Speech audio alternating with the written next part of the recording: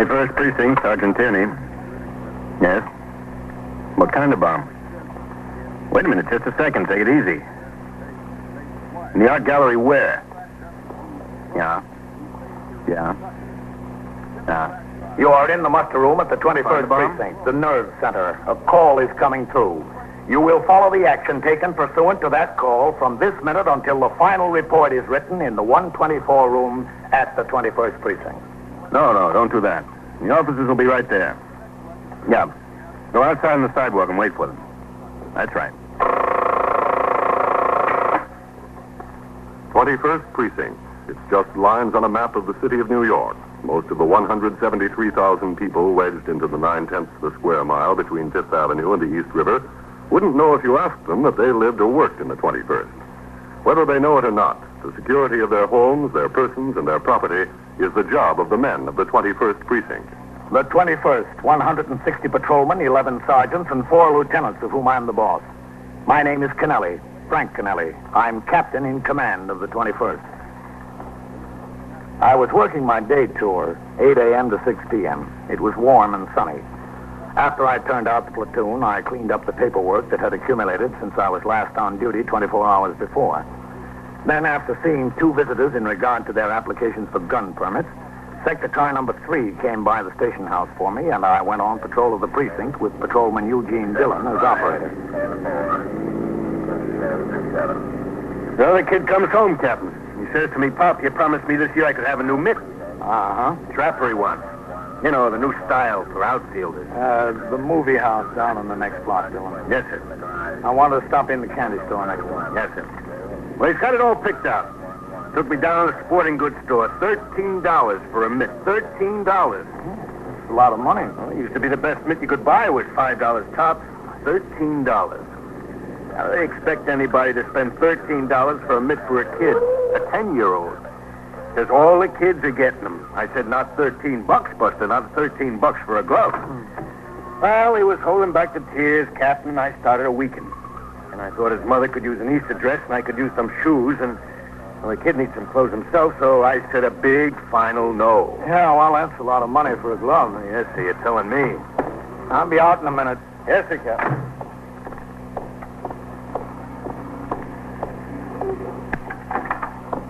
Oh, Captain, hello. Hello, Mr. Wolfschmidt. It's always a pleasure, Captain. I stopped by to tell you that we're going to have to do something about that element that's beginning to hang out here at night, Mr. Wolfschmidt. What can you do? A soda, Captain? No, thanks. Not even a small chocolate? Nothing, no thanks. You think I want those kids in here, Captain? I don't want them. I try to discourage them. I don't let them read the magazines or the newspapers, but they come in here anyway. I don't want them. You tell me how to get rid of them. I'll be the first one to agree. Well, the manager of the movie is complaining they're annoying the people on the way to and from the theater. Captain, believe me, they annoy my regular customers. They annoy me. Who needs them for a 10-cent soda here and a nickel candy bar there? I don't need them. But every night, there they are. And to tell you the truth, I'm a little bit scared of them myself. These 14, 15-year-olds. Bullies. Tough talkers. You show me what to do, and I'll do it. Keep them away from here. Yes, Dillon. Phone came over. I think you want to roll on. Yeah? Broadstone Gallery on Madison Avenue. They got a phone call. A bomb was left in the place. A bomb? All right, let's go. I'll be back later, Mr. Wolfschmidt. Bomb? That sounds like my element in here. Go ahead, Captain. Any other information? No, sir. The dispatcher gave the call to Sector Cars 1 and 2. No other details. Okay. You better go across and down Park. Yes, sir. $13. What'd you say, Dillon? I said $13, Captain. $13 for a glove.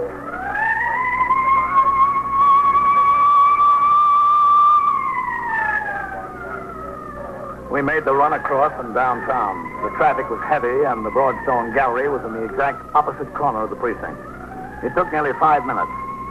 As we sped to the scene, I called to mind a picture of Broadstone. It was a combination auction room and art gallery. Good reputation, large sales of estates and collections, showings by famous painters and sculptors. Located on the ground floor of an apartment building. One large room with offices on a balcony. When we turned the corner into Madison Avenue, there were 4 police cars in the block. Cops were keeping the sidewalks clear in front of the gallery. The crowd was being held across the street and 50 feet on each side of the store. Okay, Dillon, let's go. Yes, sir. All right, Sergeant Jackson, Captain. Keep those people back. Get them across the street. Sergeant? Yes, sir, Captain. Now, what do we got? There was an anonymous phone call. The caller said he put a bomb in the place. There was an auction in progress, 40 or 50 people. We got them all out. Any sign of a package or anything, Sergeant? We haven't looked, Captain. The first job was to get the people out. Good. Well, what happened? Did you find anything? We haven't looked yet. This is Captain Kennelly, Mr. Broadstone. How do you do? Well, this is absurd. It's really absurd. I can't think of any reason any person in his right mind would make such a call. Well, maybe he's not in his right mind, Mr. Broadstone. Let's take a look inside, Sergeant. Yes, sir. Dillon? Yes, sir? It's a joke. Must be a joke. Mr. Broadstone. Yes? You better get back behind the line. Oh, but Captain... Go ahead, please. Yes, it's all right. Behind the line. Everybody out, Sergeant? Yes, sir. Signal those men to keep the people back until we come out. Yes, sir. All right, Captain. Let's go. Dillon? Yes, sir. Have the detectives been notified? Yes, sir. I rang in. The desk officer notified them. Okay. Those chairs were set up for the auction, Captain. The officers are upstairs in the back, on the balcony. All right, let's take a look around. If you see anything, let it lay. Sergeant, take that aisle. Yes, sir. Dillon, left side. Yes, sir. I'll go down the center.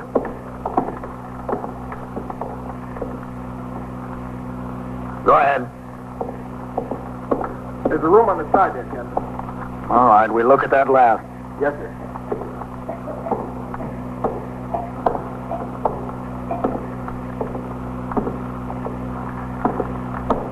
Anything, Dillon? No, sir.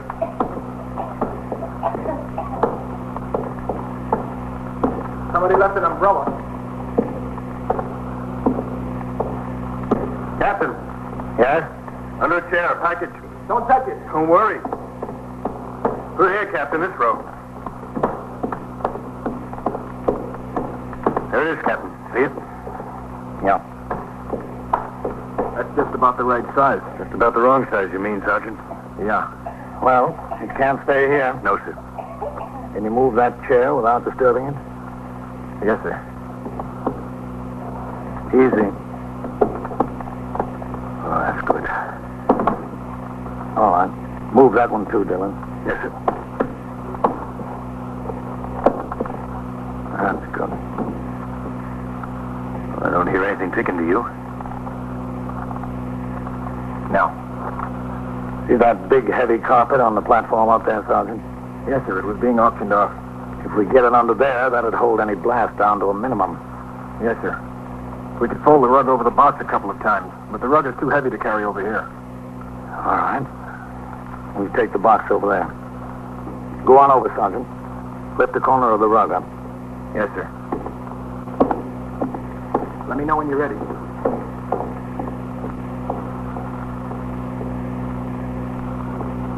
I'll carry it over, Captain.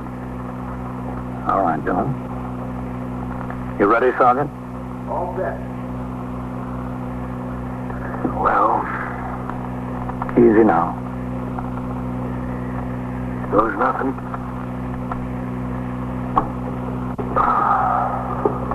Oh, brother. What's the matter? Nothing's the matter, Captain. Everything's great. It doesn't weigh 2 ounces. Everything all right, Captain? Relax. It's too light for explosives. You know something, Captain? What? I think I'll buy that glove for my kid. These days, $13 isn't so much. We opened the cardboard box to examine the contents.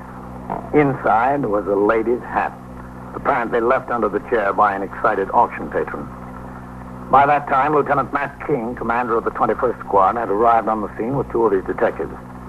Together, we conducted a thorough search of the premises. No trace of a bomb was found.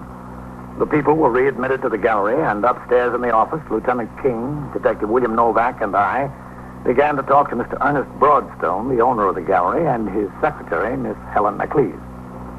Yes, sir. I was up here all alone. The auction was going on downstairs. I see. And you, Mr. Broadstone? Well, I was on the floor downstairs watching the auctioneer conduct the sale. This was what time? 10:30, 10:35. Isn't that right, Helen? Yes, sir, about. The phone rang, Yes, sir. and you answered. Yes, Where were you when you answered, Mr. McLeese? right outside at my desk there. Can you remember exactly what the man said? Well, not exactly, but pretty close. What? Well, I said, Broadstone Galleries, good morning, and he said he'd like to talk to Mr. Broadstone. What tone of voice did he use, Miss McLeese? What do you mean? Well, was it high-pitched or low? Was he trying to disguise it? Oh, no, I don't think so. He was using a normal voice. He was very polite, really very polite. And what did you say after he told you he'd like to talk to Mr. Broadstone? Well, I said Mr. Broadstone was very busy at the moment. He was downstairs on the auction floor. I wanted to take a message, and he said he had to talk to Mr. Broadstone right away. I told him that was impossible. Uh-huh. And he said it was very important. It was a matter of life and death. I didn't know what to do. So I told him to hold the wire, and I'd see if I could find Mr. Broadstone. And that was the extent of your conversation with the man? Yes. Did it sound like anyone you know or had spoken to before? Oh, no. It sounded familiar in no degree. No, sir. Do you think you'd be able to recognize the voice if you heard it again? Well, I couldn't say. I might be able to. But when you went downstairs, Miss McLeese, did you leave the phone off the hook? Lay it on the desk? Oh, no, sir. You see, we had 3 lines. There's a button on the phone for each of the lines. Also, one for local. That's into office calls. And one for hold. I pressed the hold button and put the receiver back on the phone. You went downstairs to find Mr. Broadstone. Yes, I went downstairs to find Mr. Broadstone. Where were you, Mr. Broadstone, when she found you? Well, I was standing on the right-hand side of the gallery, observing the bidding on the particular item that was up for auction. The right-hand side as you face the door or as you face the rear of the room? No, as you face the rear of the room. That's on the same side as the stairs leading down from the auction. Yes, that's right. What did Miss McLeese say to you when she found you? Well, essentially the same thing she told you, that the man said it was a matter of life and death. You decided to take the call. Well, Lieutenant, I have a wife and children, a lot of friends. A matter of life and death can take in a lot of territory. So I went to the phone. Did you come up here, upstairs, to take the call? No, Captain, I stayed downstairs. I went to a little anteroom off the main gallery. We have an extension in there, the salesman's phone. I see. What was the conversation you had on the phone? Well, I picked up the phone. I said hello, and he asked, is this Mr. Broadstone? I said yes, and I asked who it was calling. He said something like, never mind, and he told me there was a bomb in the place. Well, I thought somebody was kidding me. Well, that's hardly something to kid about. Yes, sir, that's what I told him. But he said he wasn't kidding. It might go off any minute. Well, I started to ask him some questions, but he wouldn't talk to me. He hung up. What did you do? Well, I stood there for a minute. I didn't know exactly what to do. Whether to call the police first or get the people out. There were 50 or 60 people out there in the gallery at the auction. I decided to call the police first and not to tell the people.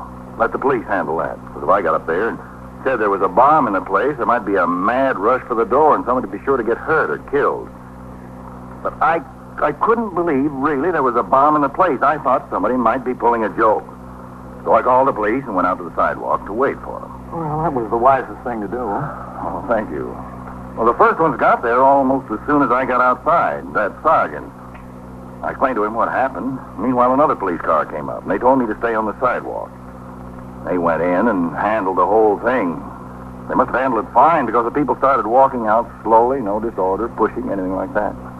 They did a good job, all right. Well, Mr. Broadstone, did the voice of the man on the phone sound in any way familiar to you? No, I can't see that it did.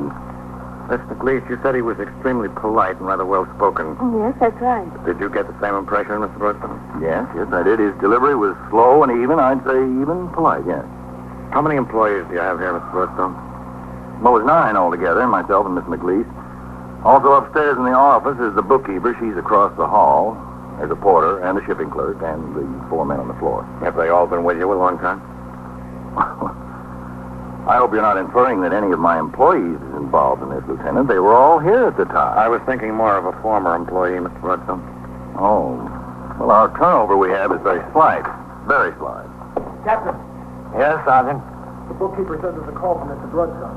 Oh, well, tell her to take the message, will you? The man says it's a matter of life and death.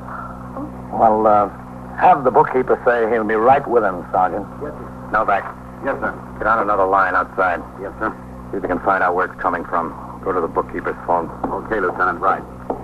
You're going to listen in, man? Yes, Captain. Pick it up, Mr. McLeese. Take your time, but don't lose him. Turn him over to Mr. Broadstone. Now? Yes, go ahead. I'm going to listen out at your desk. The Broadstone's office? Yes. Who? Okay, Matt? Okay, all set. Just ask Mr. Broadstone to come to the phone, please. But I have to tell him who's calling. You know very well who's calling. Now, please, I don't have much time. All right. Just a moment. Hello? I just want to tell you, Mr. Broadstone, it's still a matter of life and death. Now, look, who is this? It's me, Mr. Broadstone. I spoke to you a little while ago. I know you did, but this is a very poor excuse for a joke. It's no joke, Mr. Broadstone. Well, we couldn't find anything in the gallery. We searched. The police searched, didn't they? I wouldn't have called the police if I were you. You just made a fool of yourself. Well, what could I do? You told me there was a bomb in the place. I'm sorry about that. I really wasn't. Well, I'd like to know why you did such a thing. Oh? Because I want something from you. And what? I want $5,000. $5,000? Please. Why? So I don't really put a bomb in your gallery. And next time, I will. If I don't get the money. Goodbye, Mr. Broadstone. Wait. I'm sorry. Goodbye. Hello? Hello?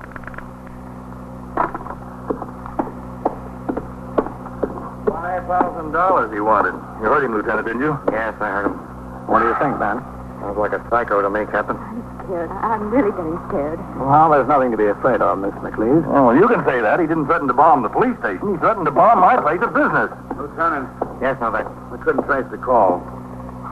Didn't stay on long enough. Another minute and maybe we would have made it. That's too bad. Well, now how can you catch him, Captain? I don't see how you can possibly. We will. This had to happen to me. Why did it have to happen to me? Nothing's happened to you yet, Mr. Broadstone. We'll try to see that it doesn't.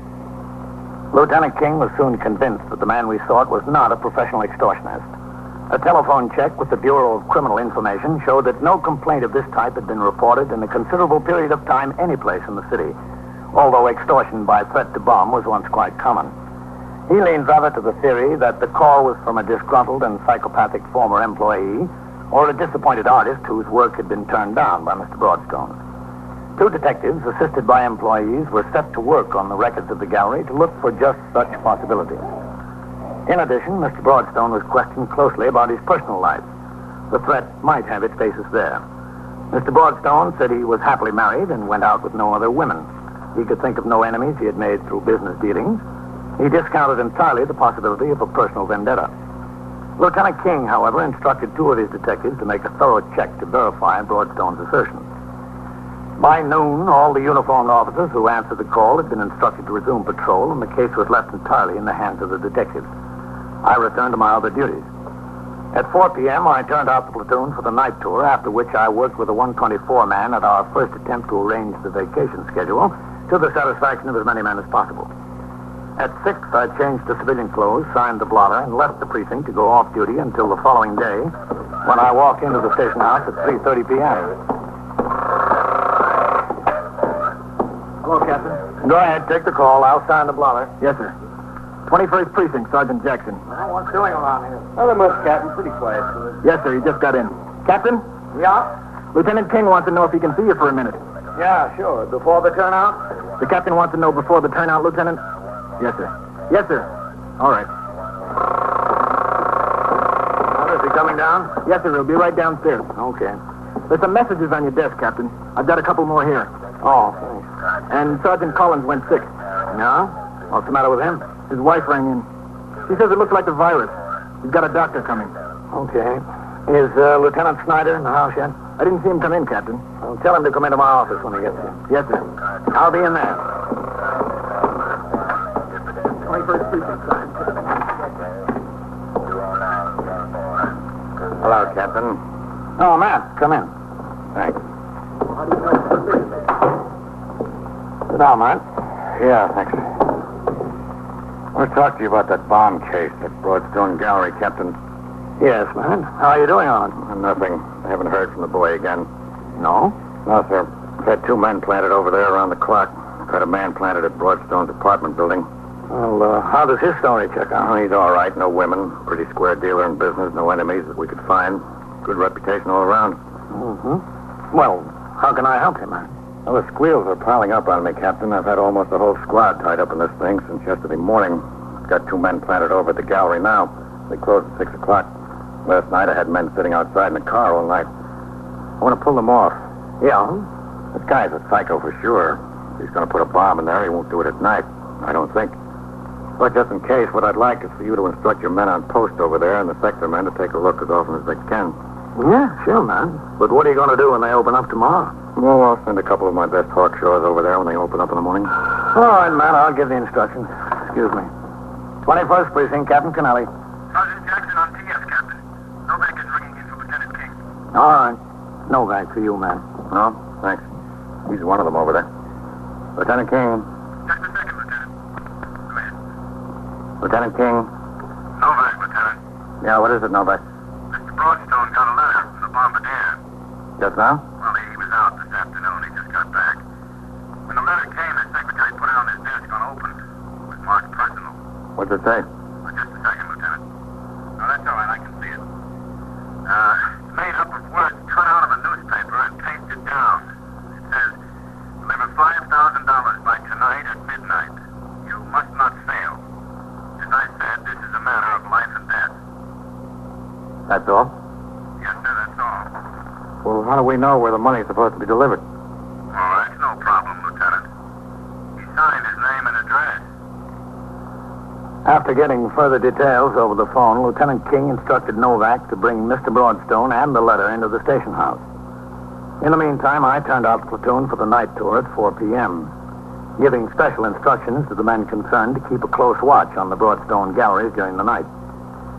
Lieutenant King told me the letter was signed Carlton Adbury. The address given was a pleasant apartment house on Madison Avenue, not too far from the Broadstone galleries. When Detective Novak and Mr. Broadstone arrived at the station house, they were directed to my office where Lieutenant King was waiting. Come in. Thank you. You remember Captain Kennelly and Mr. Broadstone? Yes, of course. Sit down, Mr. Broadstone. Yeah. Where's the letter? I got it, Lieutenant. Captain. Oh, thanks, man. Broadstone, do you know anyone named Carlton Adbury? No. You ever heard of him?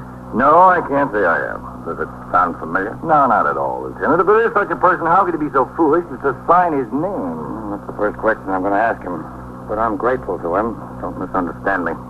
Then you really think he's the right one? The story was in all the newspapers. Couldn't it be some crank, another person entirely? There are people like that. I've read about them. I've handled him, Mr. Broadstone. I read all the newspaper stories.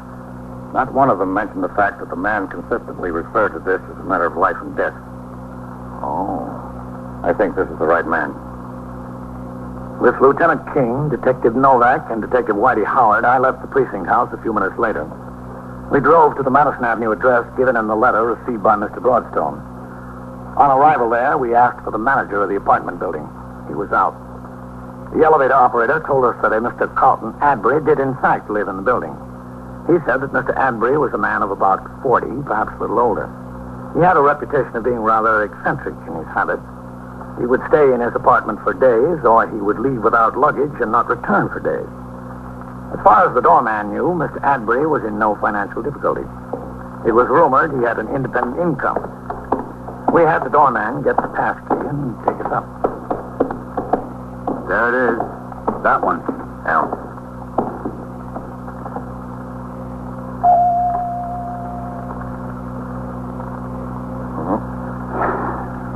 He hasn't gone off on one of his 3-day jaunts, man. I don't think so. He's waiting for the 5,000. You want to try it again? It's coming. Yes? Mr. Carlton Adbury? Yes, just a moment. Yes? Oh. Did Mr. Broadstone send you, gentlemen? In a way, yes. Well, please come in. Have you been standing here long? I didn't hear the door at first. The electric razor, you know. Well, there's so many of you. Won't you come in the living room? No, Howard. Yes, sir, Lieutenant. I got you. Where are they going? Just to look around. Oh. Well, it's a very attractive apartment. Did you bring the money? No. You didn't? But that was my understanding with Mr. Broadstone. We're police officers. But I need the money. How did you happen to pick on Mr. Broadstone? Why should he give it to you? Well, because I need it. But why him? Where have you been getting it up until now? From the bank. But they won't send me anymore. They said I have to go back to the hospital. And that's not fair, is it? It's my money. It was left to me by my mother. Why shouldn't they send it to me? I don't have to go back to the hospital just because they say so. I don't like it there. What made you think Mr. Broadstone should give it to you? Because I walk past this gallery every day. And every day there were different paintings in the window. Never the same. Always different. I don't want to go back to the hospital. Why did you threaten to leave a bomb in the place? If I didn't, why else would he give me the money? Had to be a reason. Has to be a reason for everything. Nothing back there, Lieutenant. Okay. I don't want to go back to the hospital. Do I have to? Is that where you're going to take me? Where's the stuff you were going to make the bomb out of? Oh, I wasn't going to make a bomb. I really wasn't. I knew I wouldn't need to if I frightened him enough. Did you think of what would happen to you if you didn't frighten him at all? Yes. But what difference did that make? I was going back to the hospital anyway. Well, I guess you will. After a few stops on the way.